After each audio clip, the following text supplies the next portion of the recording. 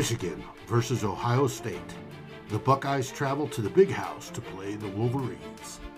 This is a GMG special edition. Your Vikings coverage will resume shortly thereafter. Enjoy the show. Hey everybody, it's Good Morning Gallahorn, and we have a special edition for you.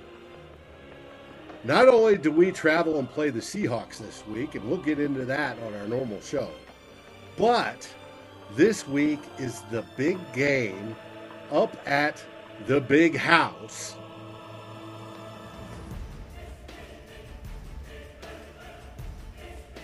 Where the Ohio State Buckeyes will travel to meet the Michigan Wolverines. And as most of you know, my co-host, Drew and Ted, are avid fans. And like in previous years, I'm going to let them talk about it. Have fun, guys. Who's going to win? Michigan's going to win. They're going to shock the world. They had to wait. Really? Ohio State got bumped up to first, number one team in the country yesterday. Okay. Oh, that's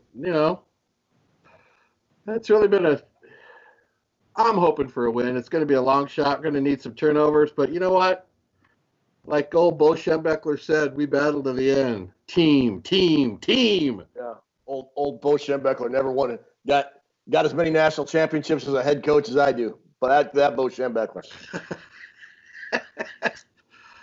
I seen it's really a tale of two centuries. You know that from 1897 to 1927, Michigan won 27. Really? Michigan was 27 during that time frame. We're talking about things that happened before the Great Depression? Come on, man. Been on lean times lately. Michigan's due for a win. You had one in 2011? Yeah, Ohio State has what? They have the number one defense in the country.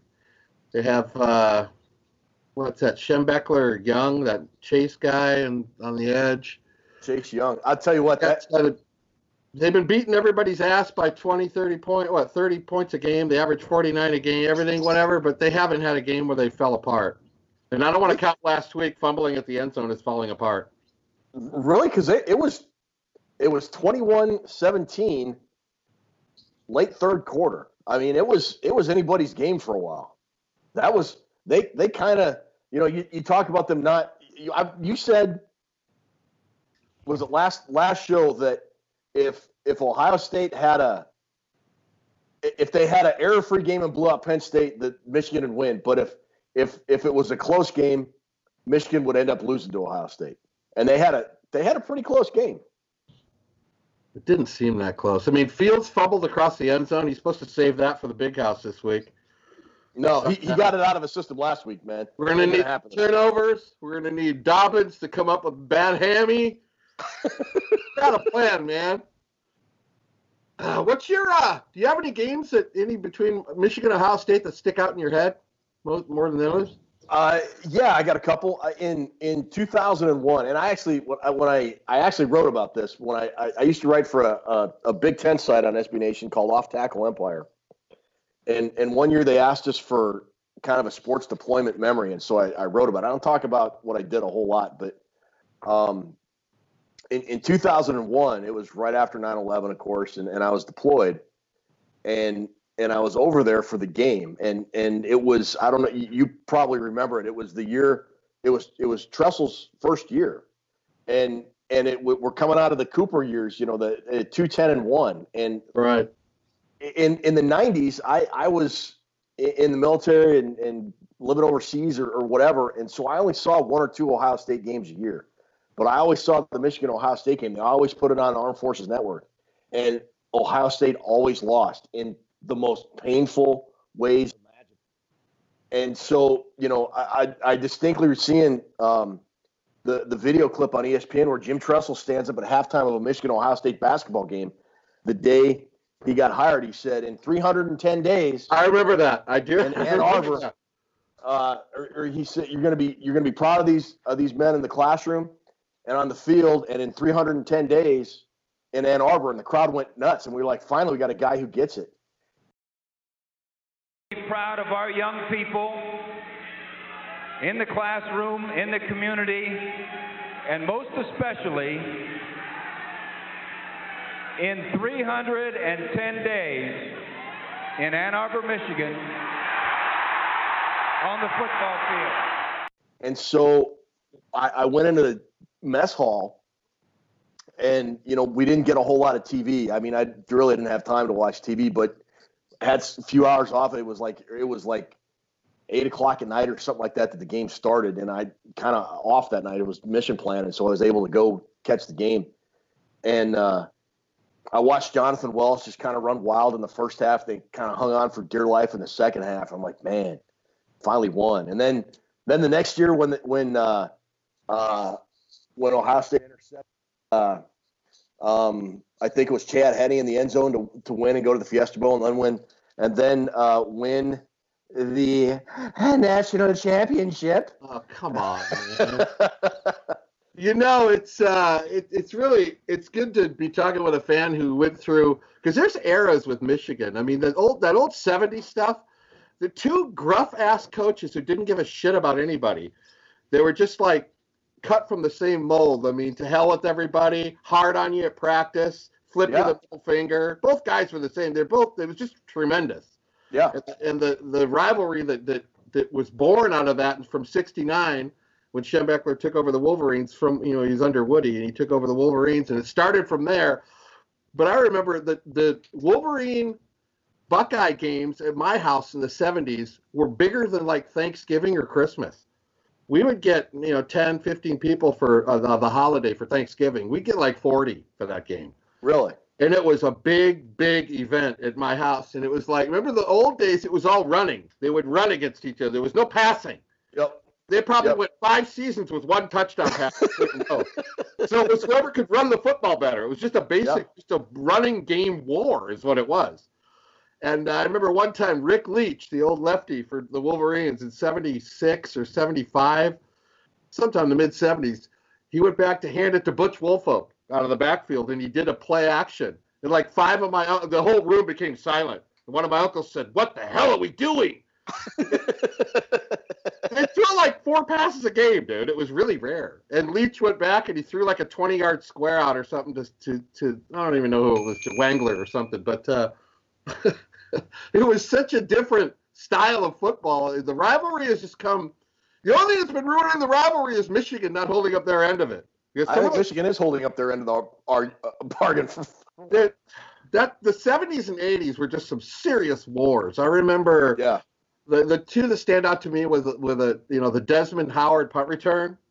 That'll always be special when he took it up the sidelines and did the Heisman pose. That in I think 95 when Biaka Patuka ran wild, and I think Ohio State was number 2 in the country going into that game. They were undefeated, number 2 in the country, and Michigan just for some reason had everything going that day. They could do no wrong, and that was I had just gotten to Germany when I was in the Army, and that was the first Ohio State game I'd seen all year, and I hadn't seen Ohio State play, and I thought to myself, how is this team ranked second in the country? They look terrible, because Tim Biaka Patuka ran for over 300 yards, and I'm saying, who is this clown? And so I hate him not only for that. Then when I started playing fantasy football right around that time, and he was at Carolina, and he was terrible. He was terrible for. He was a fantasy weight that dragged your team to the bottom of the ocean. I hate Tim Biaka Patuka. Hate him. In the 70s, it was always Butch Woolfolk or Rob Lytle or Johnny Keyworth. Michigan seemed like we had the same running backs for 12 years, but it was for Ohio State. It was Archie Griffin, who always played well against that team up north. I remember. Remember the quarterback they had, Cornelius Green, handed off to Archie Griffin. Yes. Yeah. I can't remember any good running backs besides Griffin, though. And they've always had tailbacks at that school. So yeah, I don't remember another guy till Claret. I mean, that's like the last guy between the 70s and then I really remember. Keith Byers, Eddie George. Oh! Keith Byers was a great back in the 80s. Eddie George, Robert Smith. Yeah. Robert Smith. Yeah. I remember my first when I moved, the first game I saw as a resident of Columbus was Mike Lenise caught one catch for like 18 yards, and Ohio State ended up winning the game like 13-6, and it was. I imagine Columbus went nuts. I mean, they had lost a couple years in a row, and that's when because I was able to watch the game. I always liked Ohio State even as a kid because I was always fascinated by the Buckeye leaves, advancing on the helmet. I always loved the stickers. I always thought that was cool. So I wasn't. Yeah, it was awesome actually. And you're a communist for saying it isn't. What about Brutus, dude? I hate Brutus. I hate that thing, whatever. What is he? I don't even know what he is, but I can't stand him. Brutus I Buckeye? hate that one guy in the crowd that's like 60 years old. He looks like, face paint. I hate that guy. I hate superfans. I hate Buckeye guy. I hate Bucknut. I hate your Michigan dude that has the cape and the stupid wrestler match. Come on, man. Quit drawing attention to yourself. It's about the game. It's not about you. We're gonna need some turnovers. We're gonna need some homer calls by the officials. I'm kind of counting on that at Ann Arbor this weekend. But Michigan's going to need a little help. They don't match up well on paper with the Buckeyes, but you know what? The thing Michigan is doing well right now is they're throwing the ball well. And you're doing it against crappy teams. If they could crease the Buckeyes a couple times on some long passes, then at least give them a shot. But Michigan's going to need some help. But I think we got a shot this weekend. I think they can. Nothing better. We're not going to be in the playoff race, so why not drag a team out of it? Even though Ohio State will probably still be in it, but I was going to say, even if Ohio State loses, which would be unthinkable to me, I've gotten so spoiled, but I don't care because after the Cooper years, I don't care if Michigan ever wins another game. Cooper, what terrible Cooper? That guy sucked. Yeah, he was. Let me ask you this question. Ask away. You got your boy in Harbaugh, and he was going to be the guy that fixed this problem about beating Michigan State and beating Notre Dame and beating Ohio State. I think he's beaten Michigan State twice now, in a row, maybe 3 times a total. I can't remember. He hasn't lived up to what he was supposed to do here. If Harbaugh wasn't brought in to win 9 or 10 games a year and go to the Pinstripe Bowl, no. He wasn't. He was brought in to beat Ohio State, win the Big Ten East, win the Big Ten, and get a spot in the college football playoff. Best he'll do is this year he'll finish 3rd, thanks to that Sinaloa. Let's cut you off real quick. Michigan has beat Indiana 39 out of the last 40 times they've played them. That's crazy. What? Ted, you just cut out. Can you hear me now? I can hear you now. You came back. All right, continue on. But there was a whole section you were talking about that nothing happened.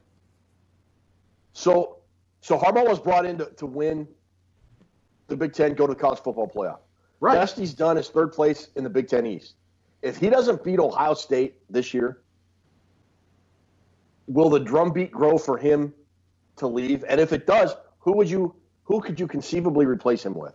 Because he's the ultimate Michigan man. The only guy I could think you could replace him with, even though I think he won't be replaced, is, and I agree with everything he said up to that point. I'm disappointed. I've been supportive of what Harbaugh's done. I think part of his problem is he's never really had a good quarterback since he's been there, and I think he oversaw that. He's had some real scrub quarterbacks, and Patterson ain't much better.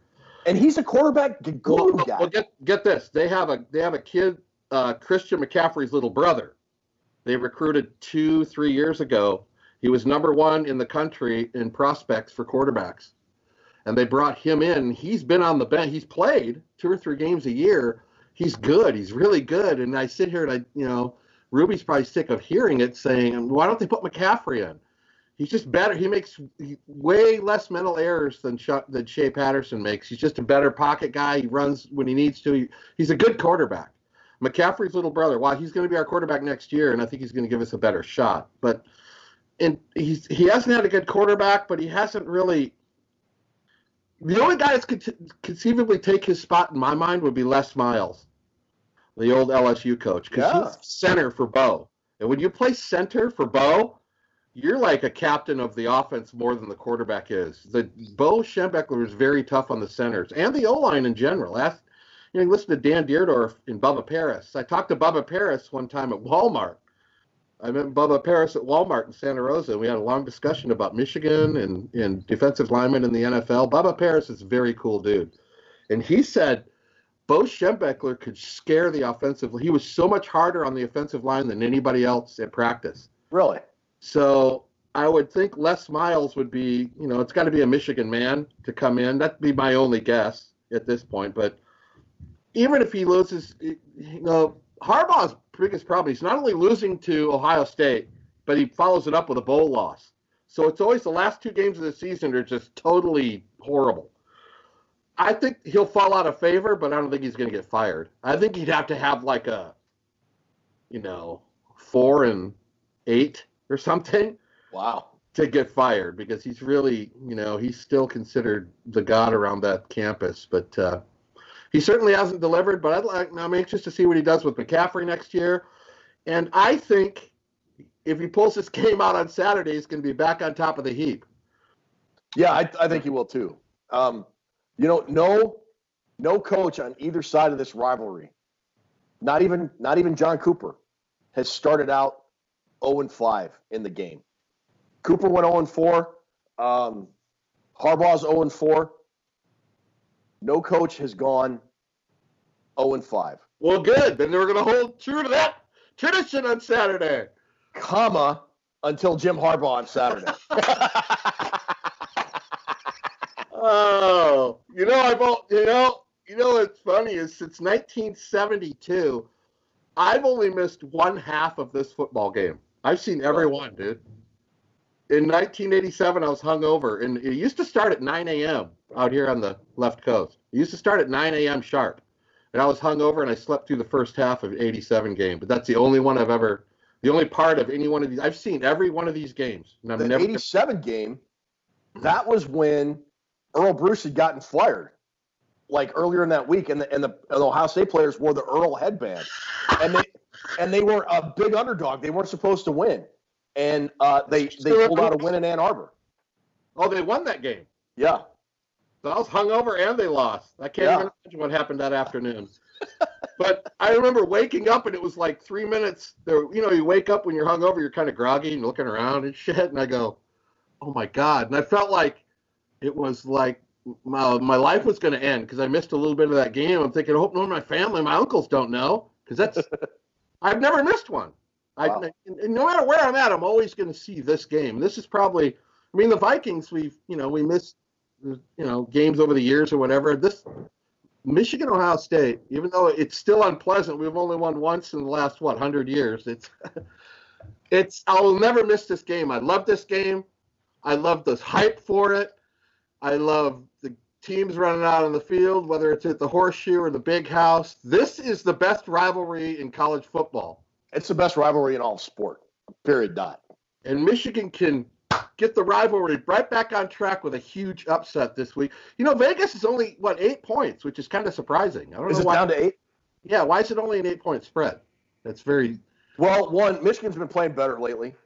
They're at home, and that always, I think, when you have two good teams, I think even the team that's favored is going to lose a couple points because... Michigan, the Big House is a home field advantage. I wonder what the weather's going to be like. I hope it's good weather. I don't know. So, what do we got? Dave, what's the weather? Just looking up the weather. The weather for Saturday is a high of 37 with rain moving in at approximately 6 p.m. local time. Oh, the game will be over by then. Starts at noon. Yeah. So it should be 37 and cloudy. It's going to be real cloudy on the Buckeyes sideline. It's going to be gloomy and cloudy and shit. No, it's not. Everybody's Harbaugh's going to commit ritual seppuku in the fourth quarter. Everybody. The field's going to be pointing at, what's his name? The coach, Jim Jones? I don't even know his name. Brian Day. You're going to know the name. You're going to know the name by 4 o'clock. You're costing us the national championship with your shit game plan. Dobbins is going to be on crutches. It's all going to fall apart, Ted. So enjoy it this week because it's all going to fall apart. We'll see. Easy. We shall see. As long as we don't come out with the Broncos offense. Hail to the victors, baby. Go Bucks. Beat that team up north. We want to thank everybody that watched. This has been your college football, the big game, University of Michigan against Ohio State in the big house up in Michigan. Special from Good Morning Gallahorn. Any last words, you two? Meow, meow, Buckeye cow.